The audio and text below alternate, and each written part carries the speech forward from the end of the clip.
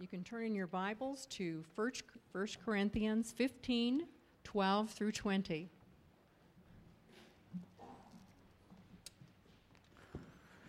But if it is preached that Christ has been raised from the dead, how can some of you say that there is no resurrection of the dead? If there is no resurrection of the dead, then not even Christ has been raised. And if Christ has not been raised, our preaching is useless, and so is your faith. More than that, we are then found to be false witnesses about God. For we have testified about God that he raised Christ from the dead. But he did not raise him if in fact the dead are not raised. For if the dead are not raised, then Christ has not been raised either. And if Christ has not been raised, your faith is futile, and you are still in your sin. Then those also who have fallen asleep in Christ are lost. If only for this life we have hope in Christ, we are of all people must be pitied. But Christ has indeed been raised from the dead, the first fruits of those who have fallen asleep.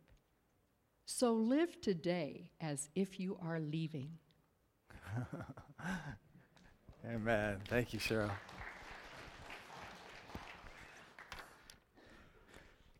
Good to see you all on this Easter Sunday. Y'all look really nice. I just want to give glory to God to everybody who made special effort for this morning. Could you just join me in thanking the Lord for them?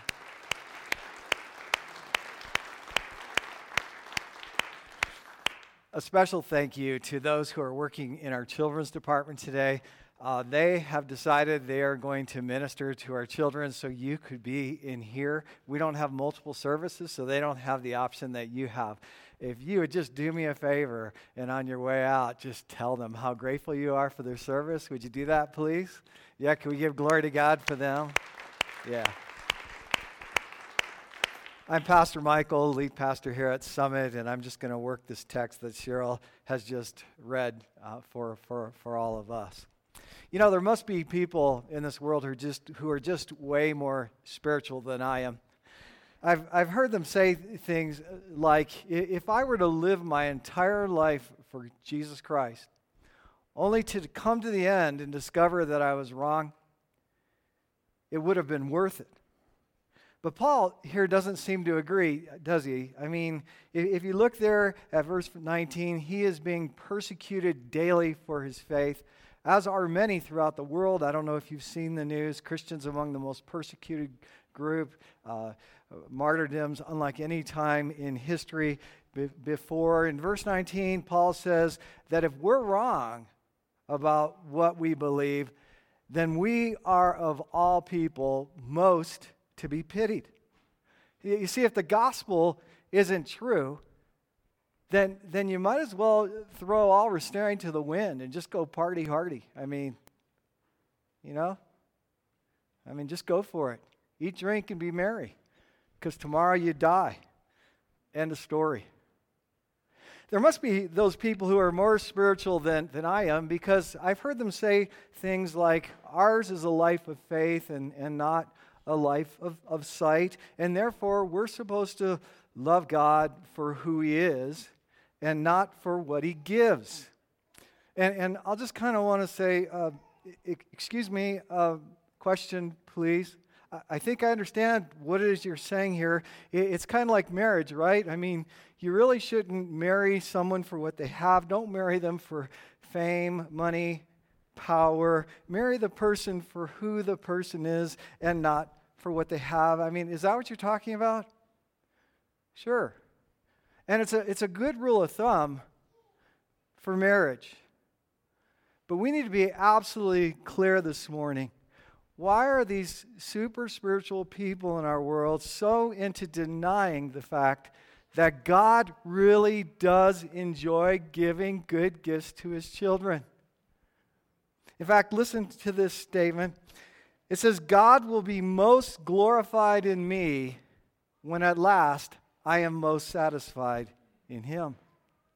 It's not about a life of luxury. It's not a life of complacency. It's not about a life of fruitlessness. It's about a life, a state of contentment and satisfaction that carries us beyond what we may have or what we may not have to this place where we can actually be about God's business. We were created to give Him glory, ambassadors for His kingdom, being workers of the harvest. The Lord is my shepherd.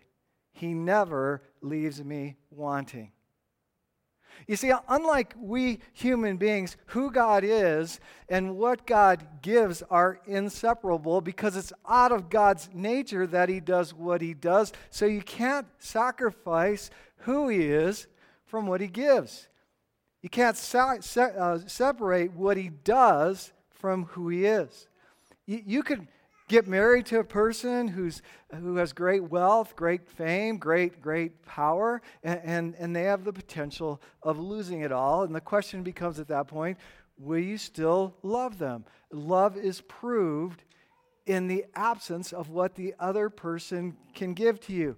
But God will never, ever lose what He has to offer. He is who He is, and He gives out of who He is. In fact, He designed this universe in such a way that He is the foundation of infinite joy and infinite satisfaction. So we do really well to rest in the truth that God really does supply for our needs and that we need to trust Him in that. And this is so important on this Resurrection Sunday, especially because of our text here, 1 Corinthians 15. It highlights how the resurrection of Jesus Christ satisfies 5 of the deepest needs and longings of our soul. It's who He is. So my hope this morning is that each of us will recognize the significance of these gifts. My hope is that we'll embrace the reality that the risen and living Christ is the answer to these needs in our lives. And my hope is that we will find satisfaction in Him so that He truly may be glorified in us. Now, I need you to notice that each of these things are stated in a negative fashion because Paul is confronting a Greek influence in the church that would suggest there is no resurrection from the dead. And he argues that if there's no resurrection from the dead, then not even Christ has rose. And if Christ hasn't been raised, then verse 14, all this preaching is just blabbing into the wind, right? Your faith is useless. You get to verse 15, you represent lies about God, therefore you are a false witness. Verse 17, you're still trapped in your sins. Verse 18, your loved ones who died and have gone on before you are lost forever. And then verse 19, you are among those to be most pitied. Of all human beings, you are among those most to be pitied. But Paul isn't arguing against the resurrection here, is he? He's presenting a case for the resurrection, and he's using the contrary to talk about the things that can't possibly be without the resurrection of Jesus Christ. So these things must be seen from a positive perspective. We should turn them around and we should say, hold on just a minute. Christ really has risen from the dead. Therefore, preaching really does matter. Faith counts for everything. We do tell the truth about God. Our sin is forgiven. Those who have died in Christ are forever in His kingdom, and we of all people are most to be blessed.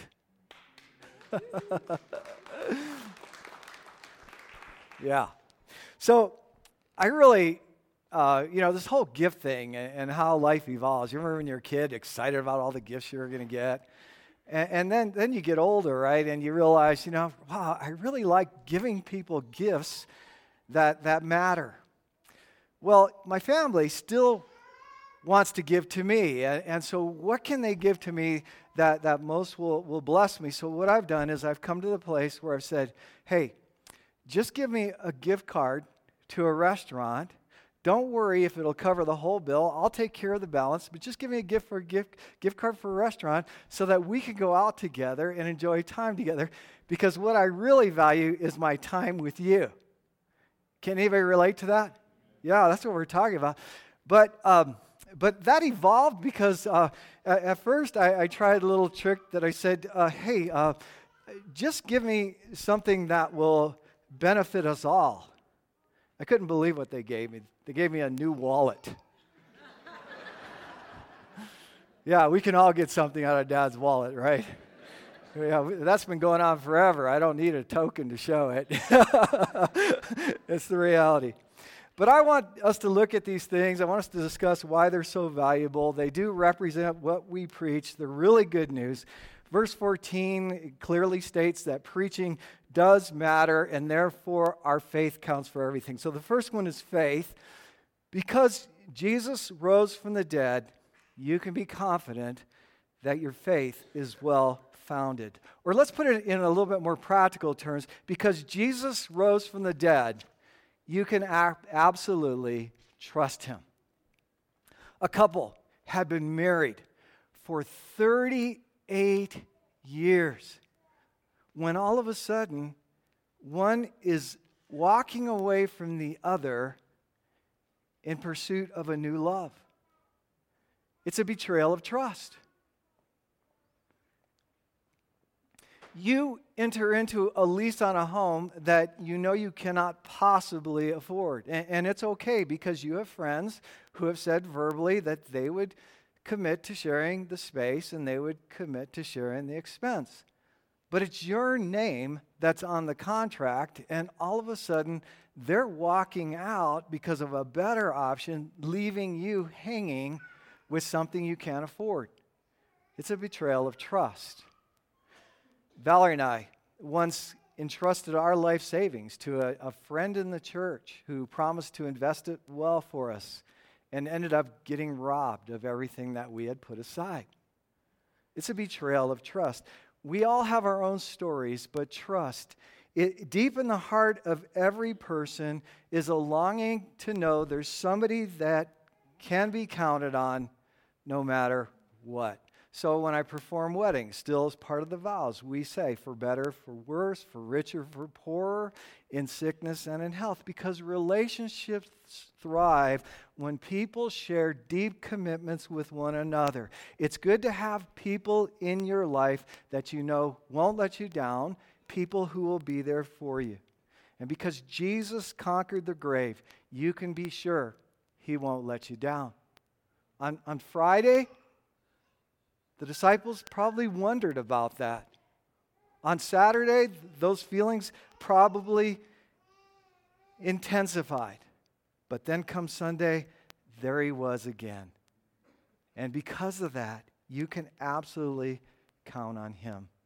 You know, when God put the man and the woman in the garden, it was a secure place. It was a safe place. And we still need a place like that.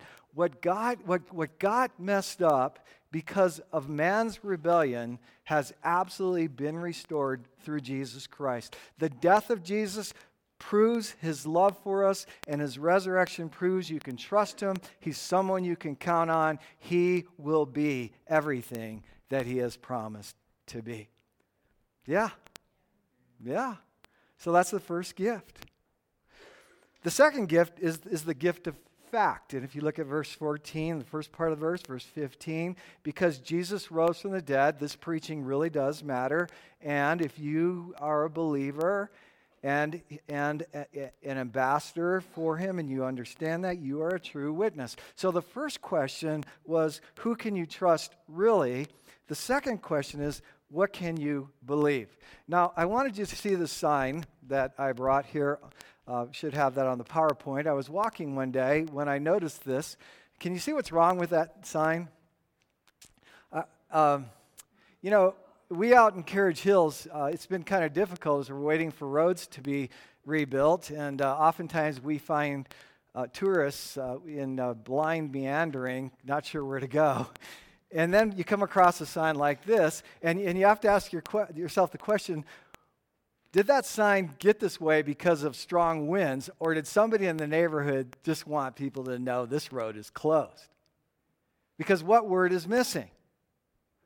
The word through. The road is closed to through traffic, and that's not even true because there is access from that road. But I brought it this morning because road signs should represent truth. Yeah, the news should represent truth. Anybody want to snicker on that one? Yeah. Leaders should build on platforms of truth, and teachers and professors, they should convey truth. And it's this huge irony how on one hand we're always hearing about truth being spun, yet on the other hand we're hearing there is no absolute truth. So you have to wonder, which is it? Is there absolute truth or not? How can you spin truth if there is no truth? And friends, truth is foundational to our very existence. It's significant in a deep need of the human soul. It's foundational to building strong lives and strong societies. Yet there seems to be this innate need for anarchy.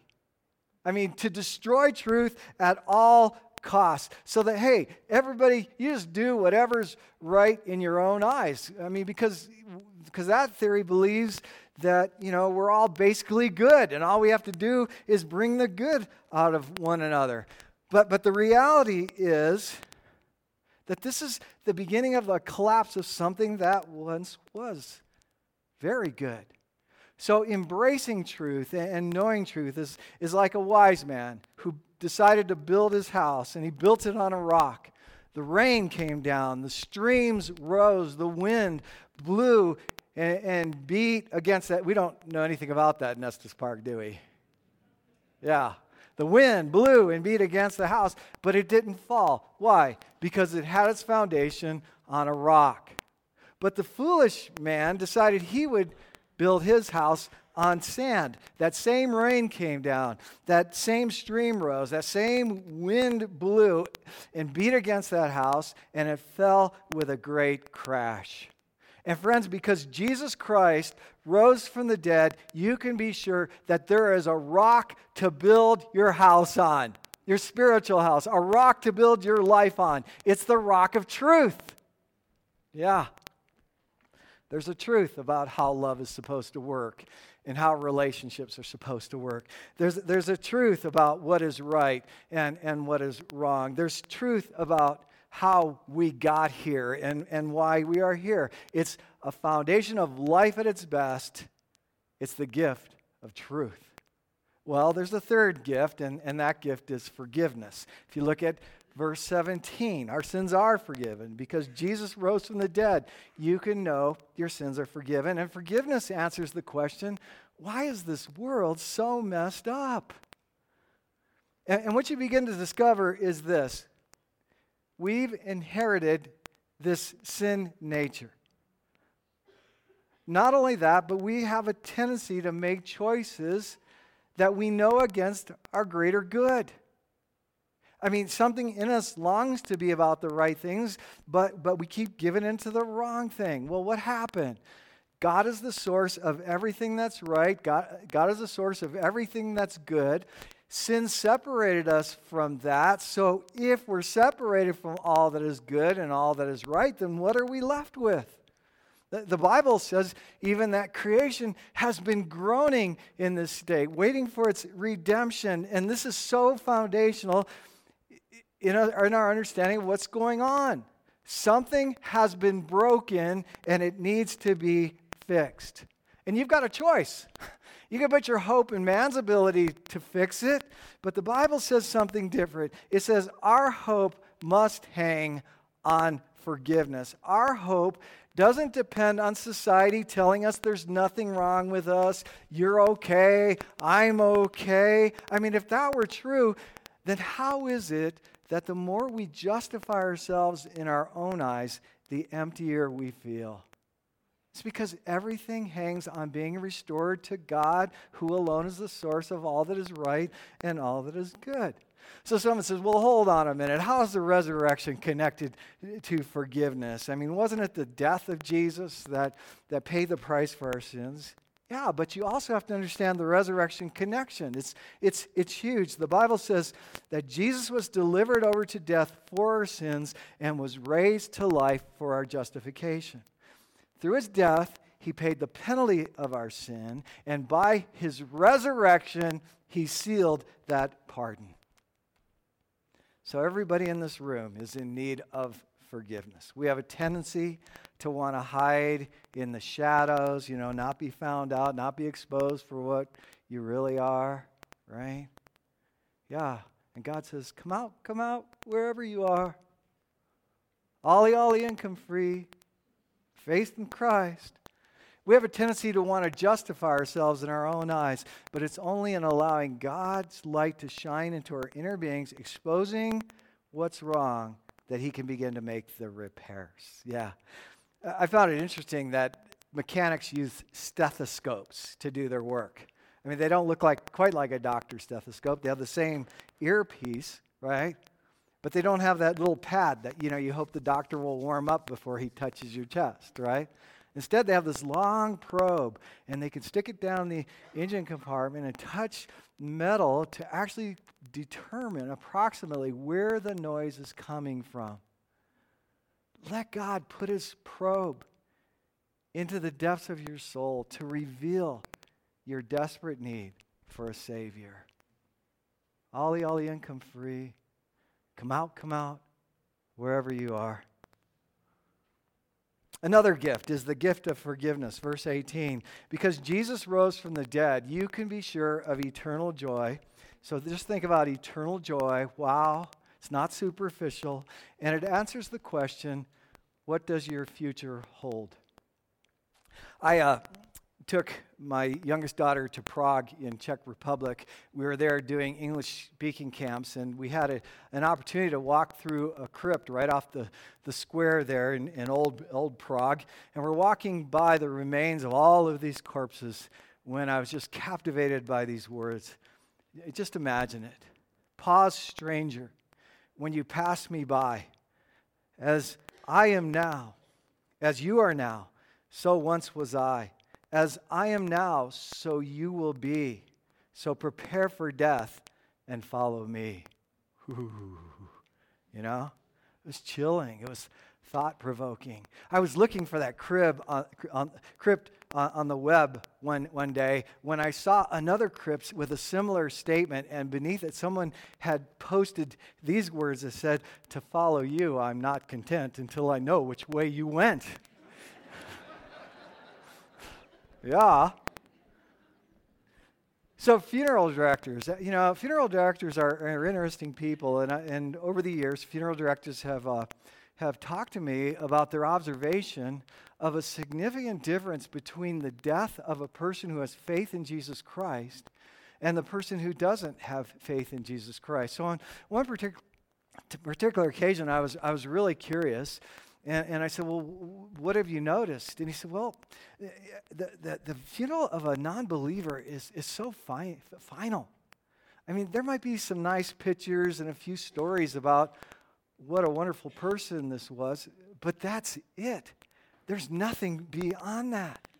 In contrast, you go to a funeral of a believer and you find it has those same elements, but it also has this element of hope. There's this idea of celebration and the sense that the best is always in front of that person. Yeah. Wow. Absolutely. We were at the death of a 3-month-old this week. And the family's holding on to hope of being reunited with that child. It's amazing. In his book, Mere Christianity, C.S. Lewis said, if you read history, you will find that Christians who did the most for this present world are precisely those who thought the most of the next. In another writing, he said, aim at heaven and you will get earth thrown in. Aim at earth and you will get neither. Because Jesus Christ rose from the dead, you can be sure you have a great future, a significant future. Yeah. In fact, this final one really builds on this. And I needed an F word, so I chose the word fortune. It's pretty fun to come up with these words. But the text actually suggests, because Jesus rose from the dead, you are of all people to be most envied.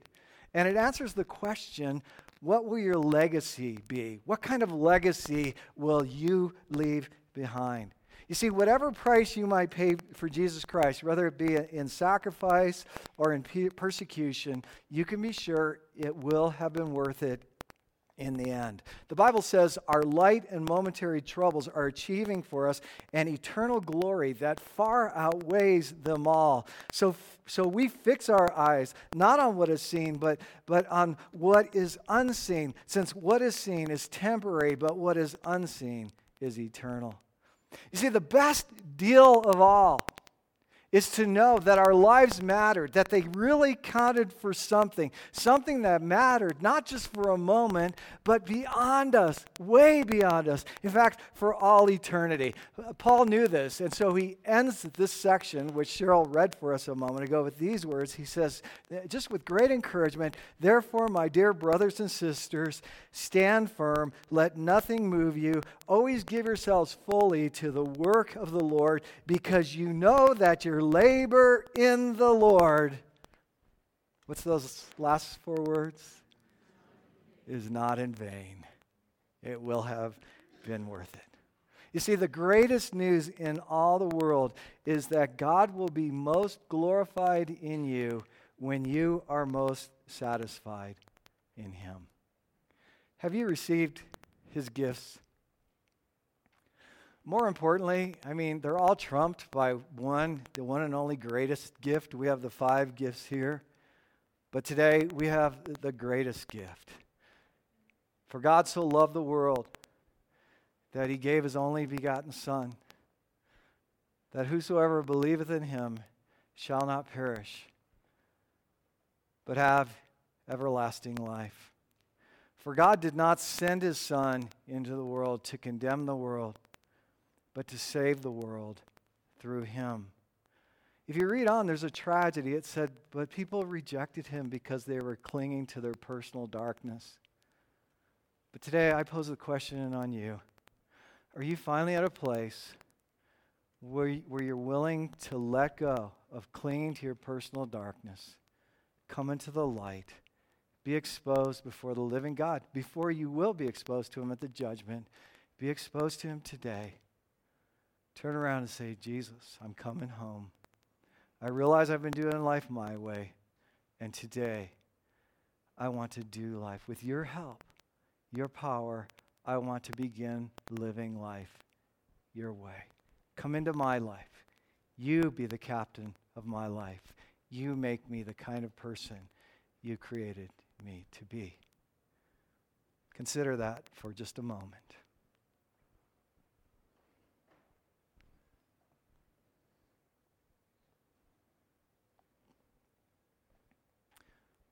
Are you making a decision for Him?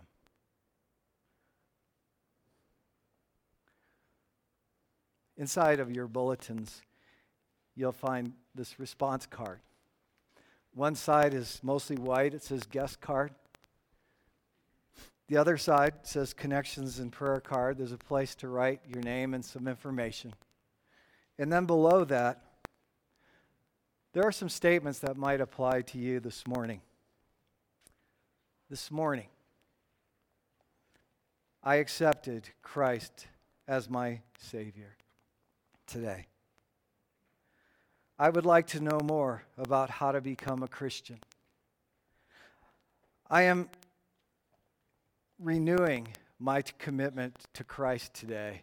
And then the fourth one, I would like to know more about being baptized. Do any of those apply to you this morning? If they do, will you please just mark them, the ones that apply? And in just a moment, we're going to worship in our giving, and you'll have a chance to put these cards in the offering. Just pray these words. Lord, what is it that you're wanting me to hear from this teaching today?